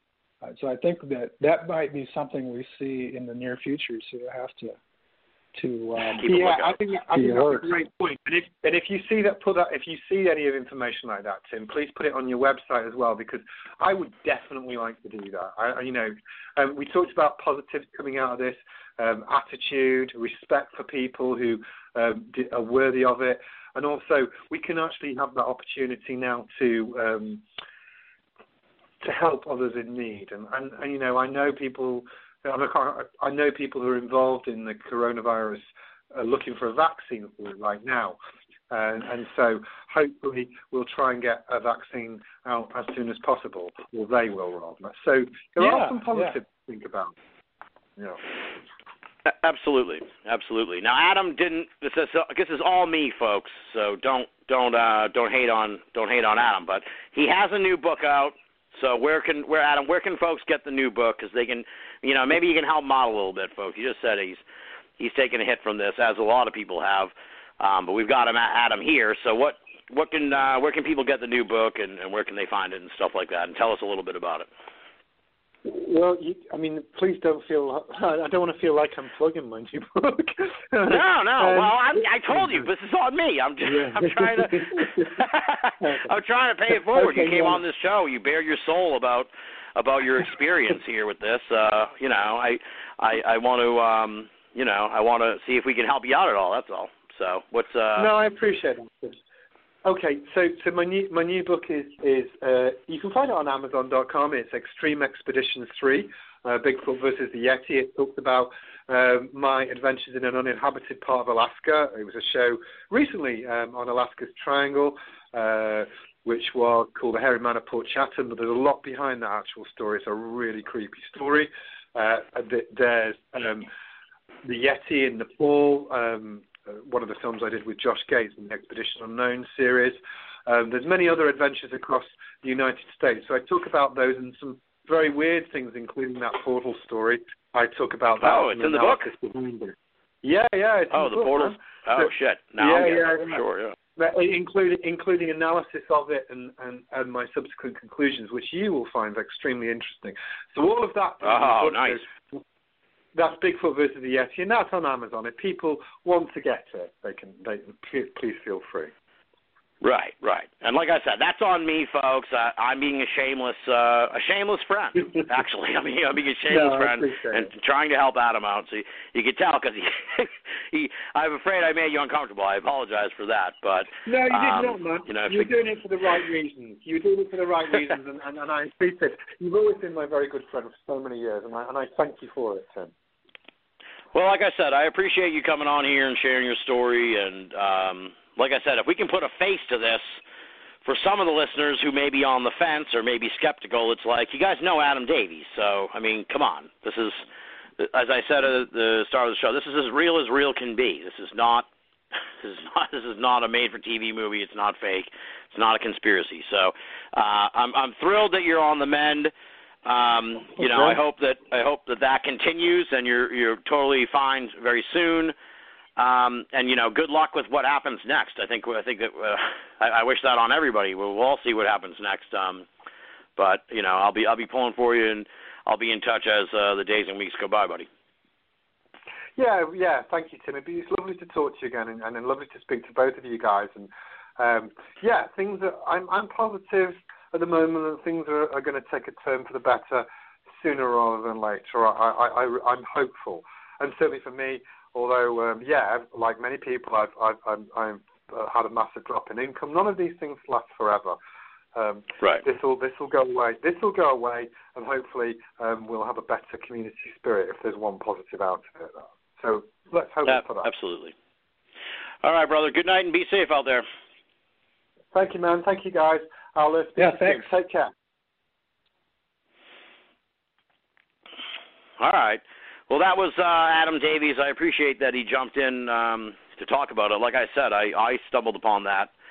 I stumbled upon that post on his Facebook page, and I was surprised. That was the first person I knew who even has been tangentially touched by this, much less you know, a possible case or a probable case. So it's interesting. You know, it is interesting that this is a person who's very active and fit.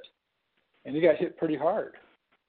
You know, it's another one of those things that the agent is very unpredictable. He had a very good sense, though, of we don't have a good numeric sense of how many people are asymptomatic. And so if you look, you know, this is something that we've really got to get nailed down in a hurry. Hopefully the antibody test will allow us to do that. people are talking 25%, but really, he's absolutely correct. We don't know. By the way, he's one of the very few, maybe the first person that I've spoken to that knew about the 1918 killer flu and how it evolved. That the first wave was different from the second wave. Not many people know that. Yeah, well, he's a very sharp guy. So, he seemed very, very up to speed on pandemics, which very much. I don't know if that was. I should have asked him when he was on the show. I don't know if that was a byproduct of being swept up in this one, or if that was something he already knew. But I do think I can kind of echo what he was saying there towards the end. I don't know if it's the situation in New York with them, with what seems to be a flattening of the curve, or if it's just that this has gone on for so long that it feels like we have to be turning a corner soon. But I do get that feeling. I get that feeling that that we may be turning a corner. And that may not necessarily mean we're at the end of the road. That just may mean we're turning the corner, and there's another corner coming up 2, 3, 4 months down the line. But at the very least, it feels like we're turning a corner. And it's very interesting. I joked with you about this, in a sense, at the end of the show last week, how all the commercials have turned into coronavirus commercials. Did you notice? Did you look for this since we talked about it last week? Once you set me on that quest, sure enough. Chance favors the prepared mind. It's so depressing. But the interesting thing I find, and this is maybe something to kind of keep an eye out for Tyler and listeners too, is this week I think was the first time I got the sense that there's kind of been a switch in the minds of many people. No pun intended. The initial 3-4 weeks, it was very novel. That's the no pun intended. There was a novelty to all this. There was, now we're working from home, and now everyone's doing video conferences, and there was sort of a newness to all this. And this week was the first time that I sort of got the sense that people had started to settle into this situation that we're in. Maybe it's because I think we're all in agreement that we're essentially going to sit out April as a society.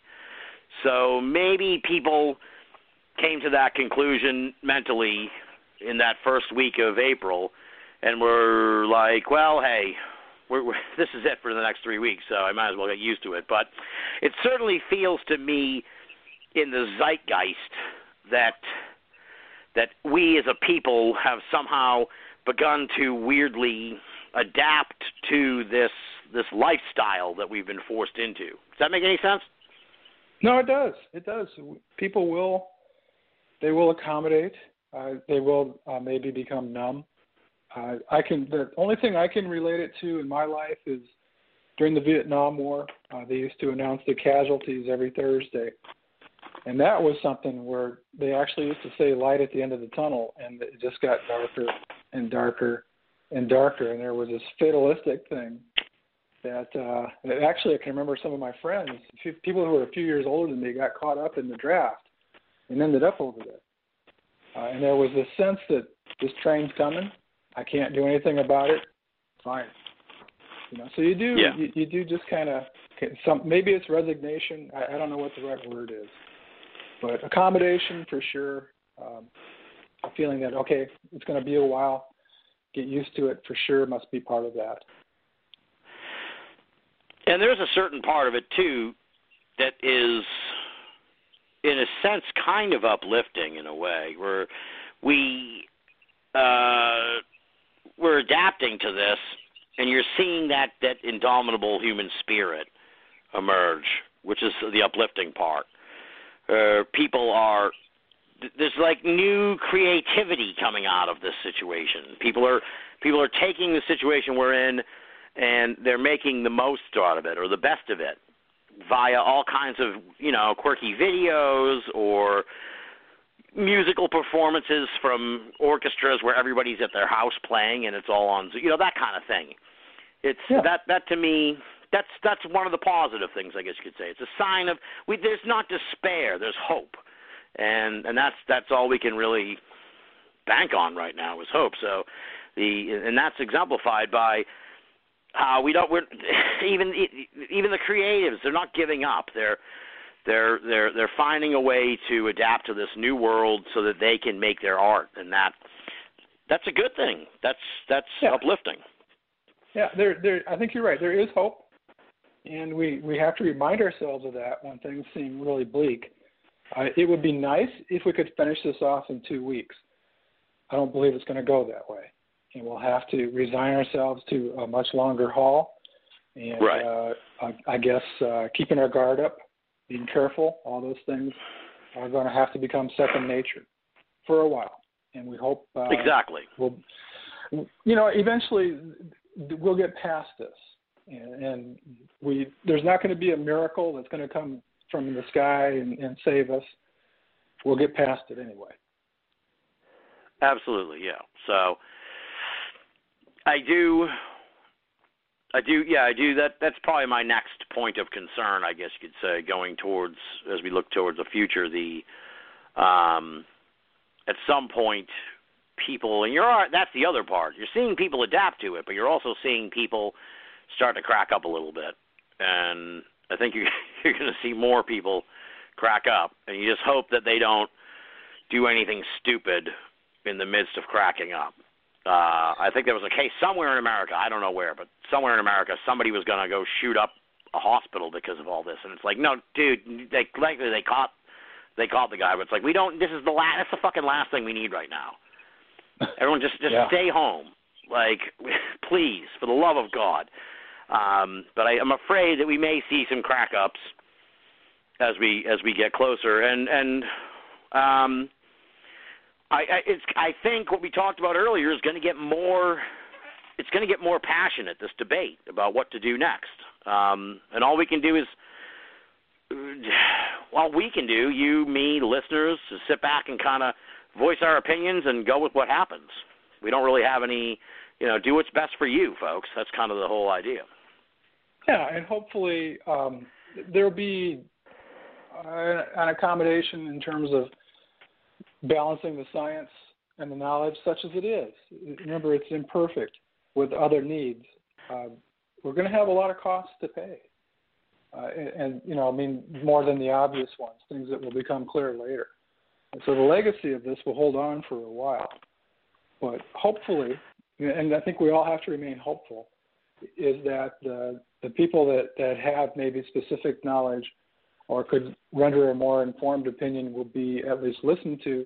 We may not be able to, or politically we may decide that we can't necessarily do the perfect in terms of what would be perfect scientifically, or the scientific consensus would be, but we have to find something that's reasonable. A middle ground between all this. That's the art of absolutely. Politics. Absolutely. Well, hopefully they can do that. Now, this person in the 469 area code has been on hold since before we brought Adam on, so let's get them on the show right now.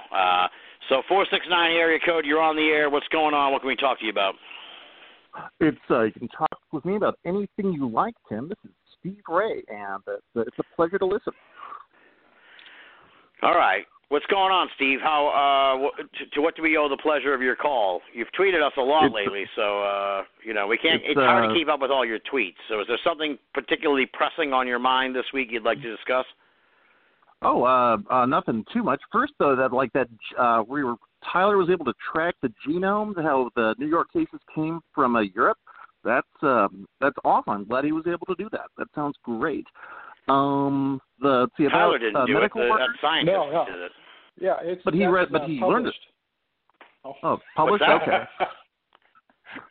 Of course it was published. I didn't think that, not that he did, but nextstrain.org, I hear, is a great resource. You can really drill down on that. Anyway, Shelby went to Care Now recently just for getting some glass out of her foot, and she says that over the phone they asked her if she had symptoms. Care Now is a doc in the box, just a small local clinic, chain. I presume y'all are familiar with it? I'm familiar Sure with what you're talking about, not necessarily. Okay. I've never heard of like That's a fine. private chain like that, but yeah, we have one in my town. An emergency, essentially like it probably is a private company, but like an emergency room only type it's, place. It's critical actually, care. Critical it's care. not the it's no, it's not the emergency room. It's non-emergency care and a private chain. Anyway, she had some glass in her foot from dropped a glass during the quarantine, and they asked her over the phone if she had any COVID type symptoms. She got there. There's no one in the waiting room. They don't open the door for you. They have to open it special. It's locked. And the person was in like full protective gear and took her temperature with one of those scanners, wireless temporal scanners, before they let her in. So that is how, just as general news of how medical folks are coping with it. And as to your stovetop that's insightful. issue, Thank you. Yeah. Sure. As to your stovetop, what I saw at the post office recently is they had cheap plastic shower curtain liners, and hanging from above the counter where you buy your stamps, or say I've got a package, those are hanging down, you just reach through them. So what you could do, just go to Walmart or the gas station or whatever, any place that sells the shower curtain liners, and have the guy come in through like that through the patio and just wall off everything except the kitchen. Maybe cover everything in the kitchen, use saran wrap or tape so that he only enters just that little bubble. And then because Tyler, I think, can confirm that the COVID sticks really well to plastic. So if you make him just one little plastic niche, sort of a cyst of protection to protect your sweet, wonderful mom, then that's just one thing to clean. You can just pull all the plastic out and throw it away. COVID loves plastic. Saran wrap for the cracks. What do you think about that? There you go. That's interesting. Yeah. That's not a bad idea. No.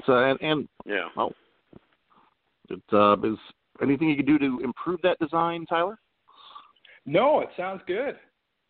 Okay, well, there you go. There's something you could do. And then you just throw everything away afterwards, so you don't have to scrub the floors or the tile until it's gone.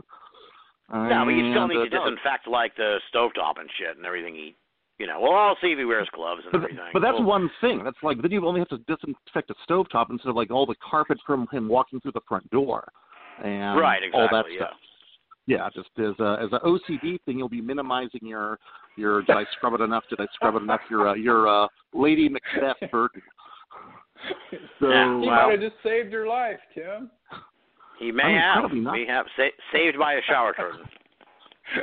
It's they've got to be good for something, and well, that's those were pretty much my only salient points. There's only a bit of time left. Got any questions for me?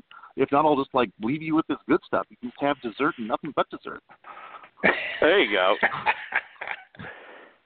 Well, I'll keep Steve on for this. I was going to tell you this story, Tyler. So to update everyone on my quarantining, I was really good this week.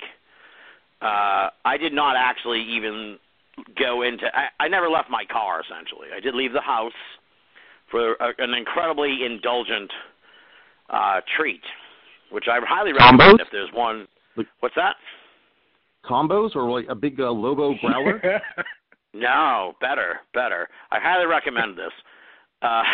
There's a chain. They have one in my town. Nothing Bundt Cakes. Do they have these near you? Oh, I've seen those. Oh, they're so good. They make these little. They make a whole variety of Bundt cakes, but they make these little cupcake-sized ones called Buntinis, and you can get a dozen of them. Did any make it home? What's that? Did any of them make it home, or did you just come back with 12 empty cups and a bunch of crumbs? No, they made it home. And the great part is and I did this actually with the local brewery has the same deal. So on last Saturday, I just went online, booked my beer and Buntinis, and drove to the brewery. Pushed my ID against the glass of my driver window. The man saw it. He put the beer in my trunk. I drove to Nothing Bundt Cakes and called them. They came out, put the bunts in my trunk, and off I went back to my house. Never touching anyone, never interacting with anyone, and with a slew of beer and bunt cakes.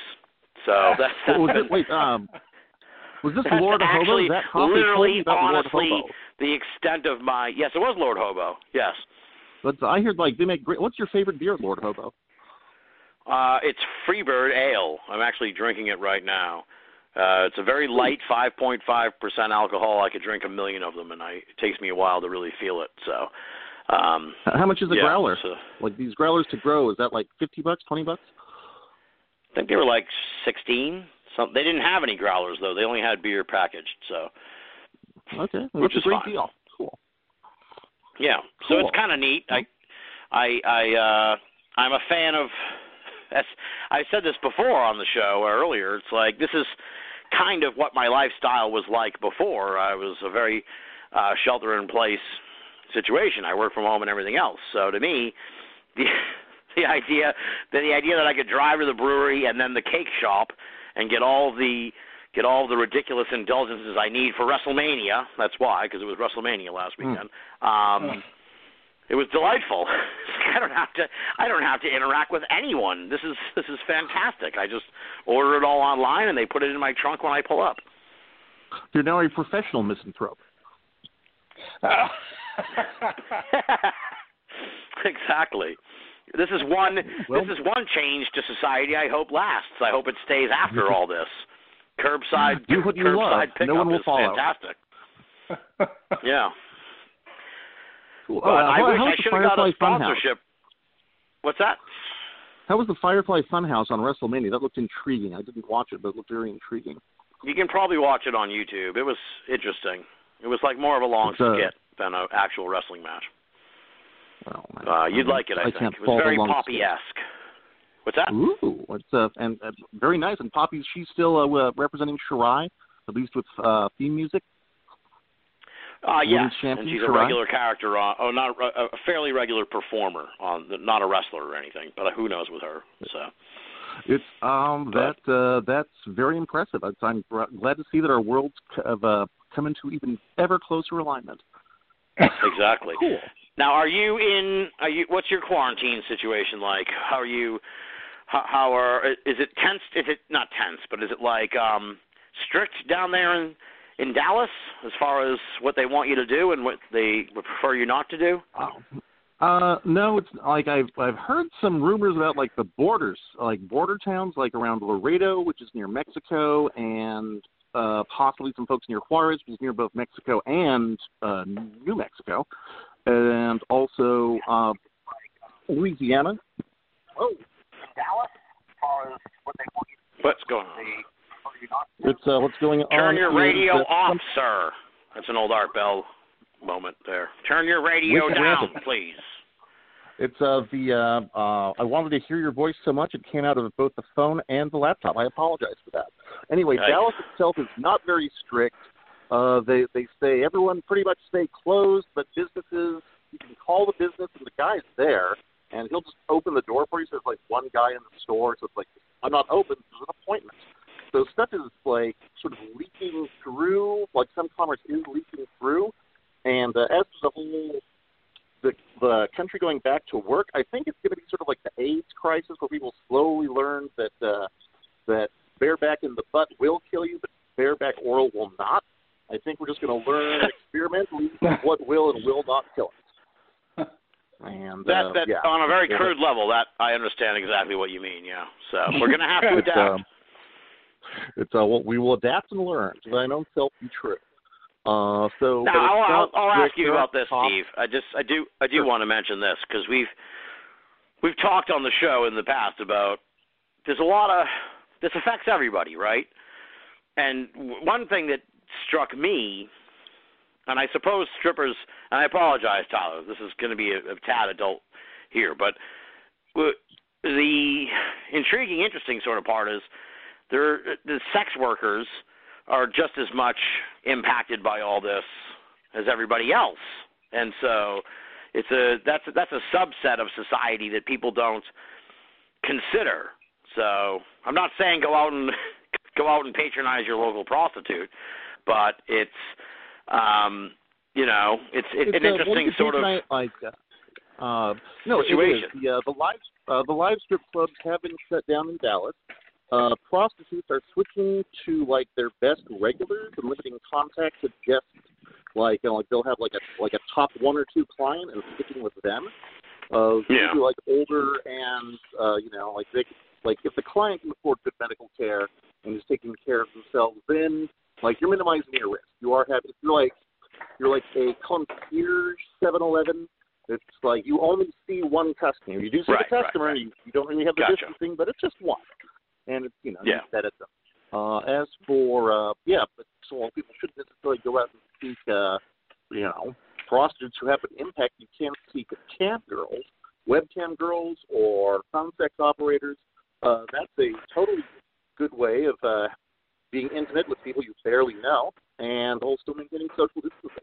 I'm sure people are switching. That's actually true. I did not even think of that. Yeah. That's one of those. That's a career that is, I bet you, is seeing an uptick in business. Very interesting.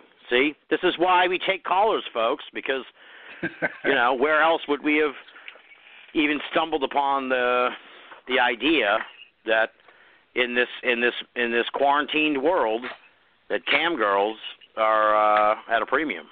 So they're another superstar of the pandemic. In their own way, sure. I'll give them that. In their own way, sure. In as much as grocery clerks. No, because grocery clerks are actually interacting with people. Cam girls are behind the cam. They're not taking as much risk. Right, but they're diffusing the pressure that might lead people to go out and call up ex-girlfriends or take other desperate, less social distancing measures. It's different than the grocery worker. There you go. Yeah. All right. We all have our role to play. Word. All right, Steve. Well, thank you so much for calling in.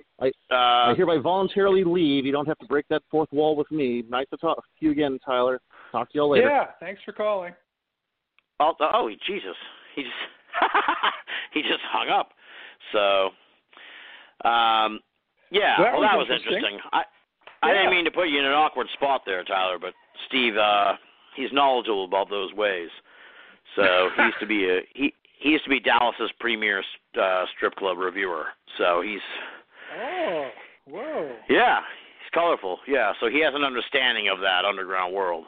And to me, like I said, it dawned on me where it's like, oh shit, not just like prostitutes, but I don't necessarily know if my heart bleeds for drug dealers, but certainly drug addicts. There's all kinds of issues that people don't think about until you're not supposed to leave your house. So there'll be a million ways to pay this price. Everybody will do it in their own way. Absolutely. We're pretty much at the end of the show. Another one's flown by. I want to thank everybody actually who has written and participated.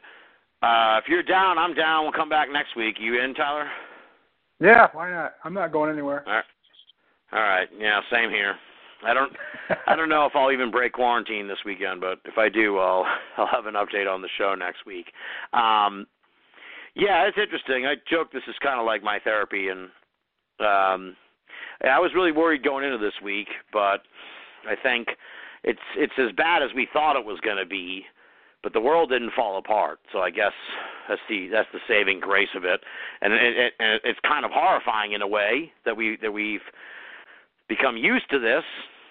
But I suppose when your options are get used to it or the world falls apart, I guess getting used to it is the best option you have, because as I joked on the show last week, that they're not going to come out tomorrow and say if you drink a can of Dr. Pepper, this is going to go away.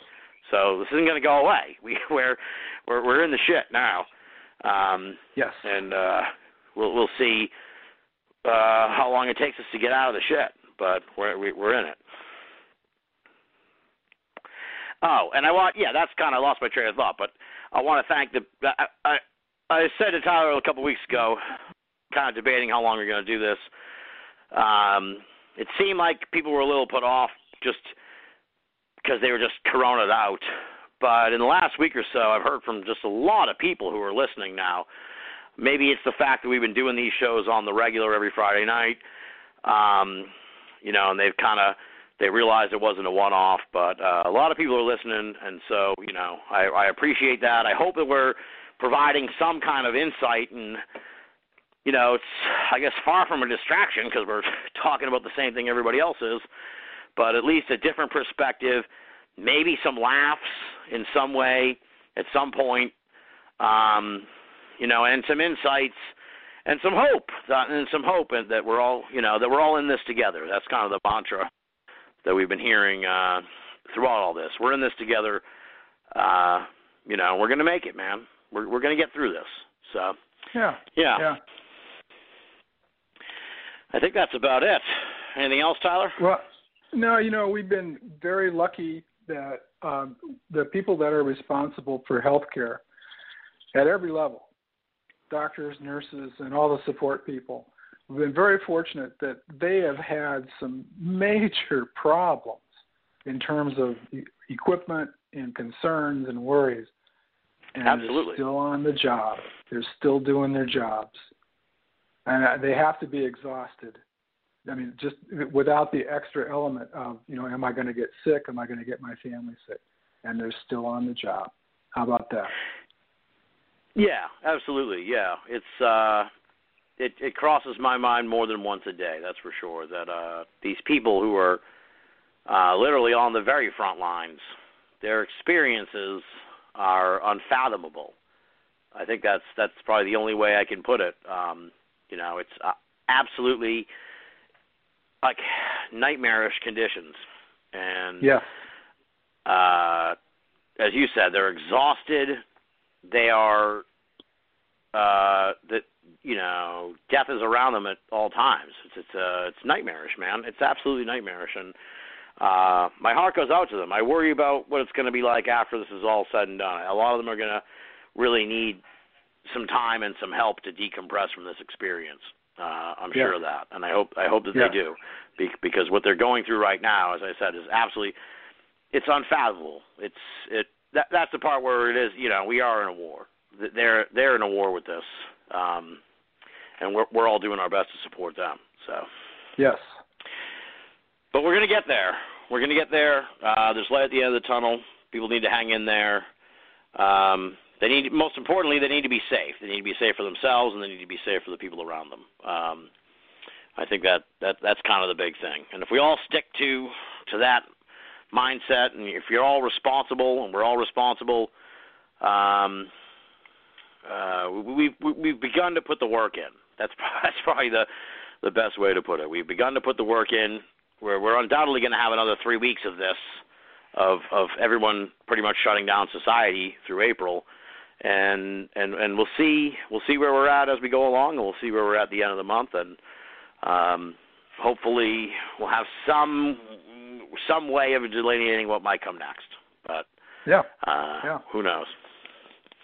Well, there's reason to believe that we're succeeding. What's that? That we're making it. There's reason to believe that what we're doing is succeeding. So let's keep doing it. Absolutely. Yeah, absolutely. That's one of the big feelings I came out of the week with. And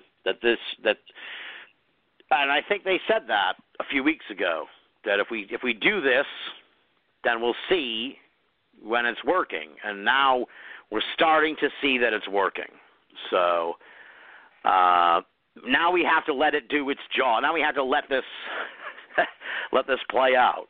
You can't go, it's starting to work, let's stop.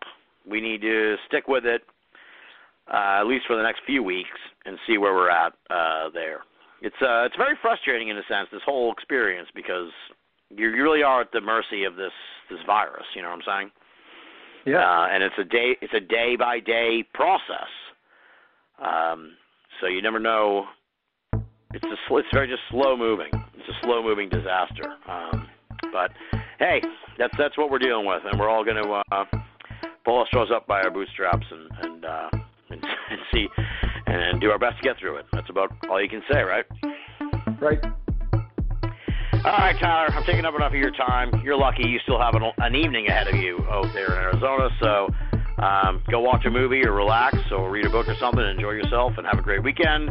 And I will talk to you next Friday night, brother. Okay. Good night, folks.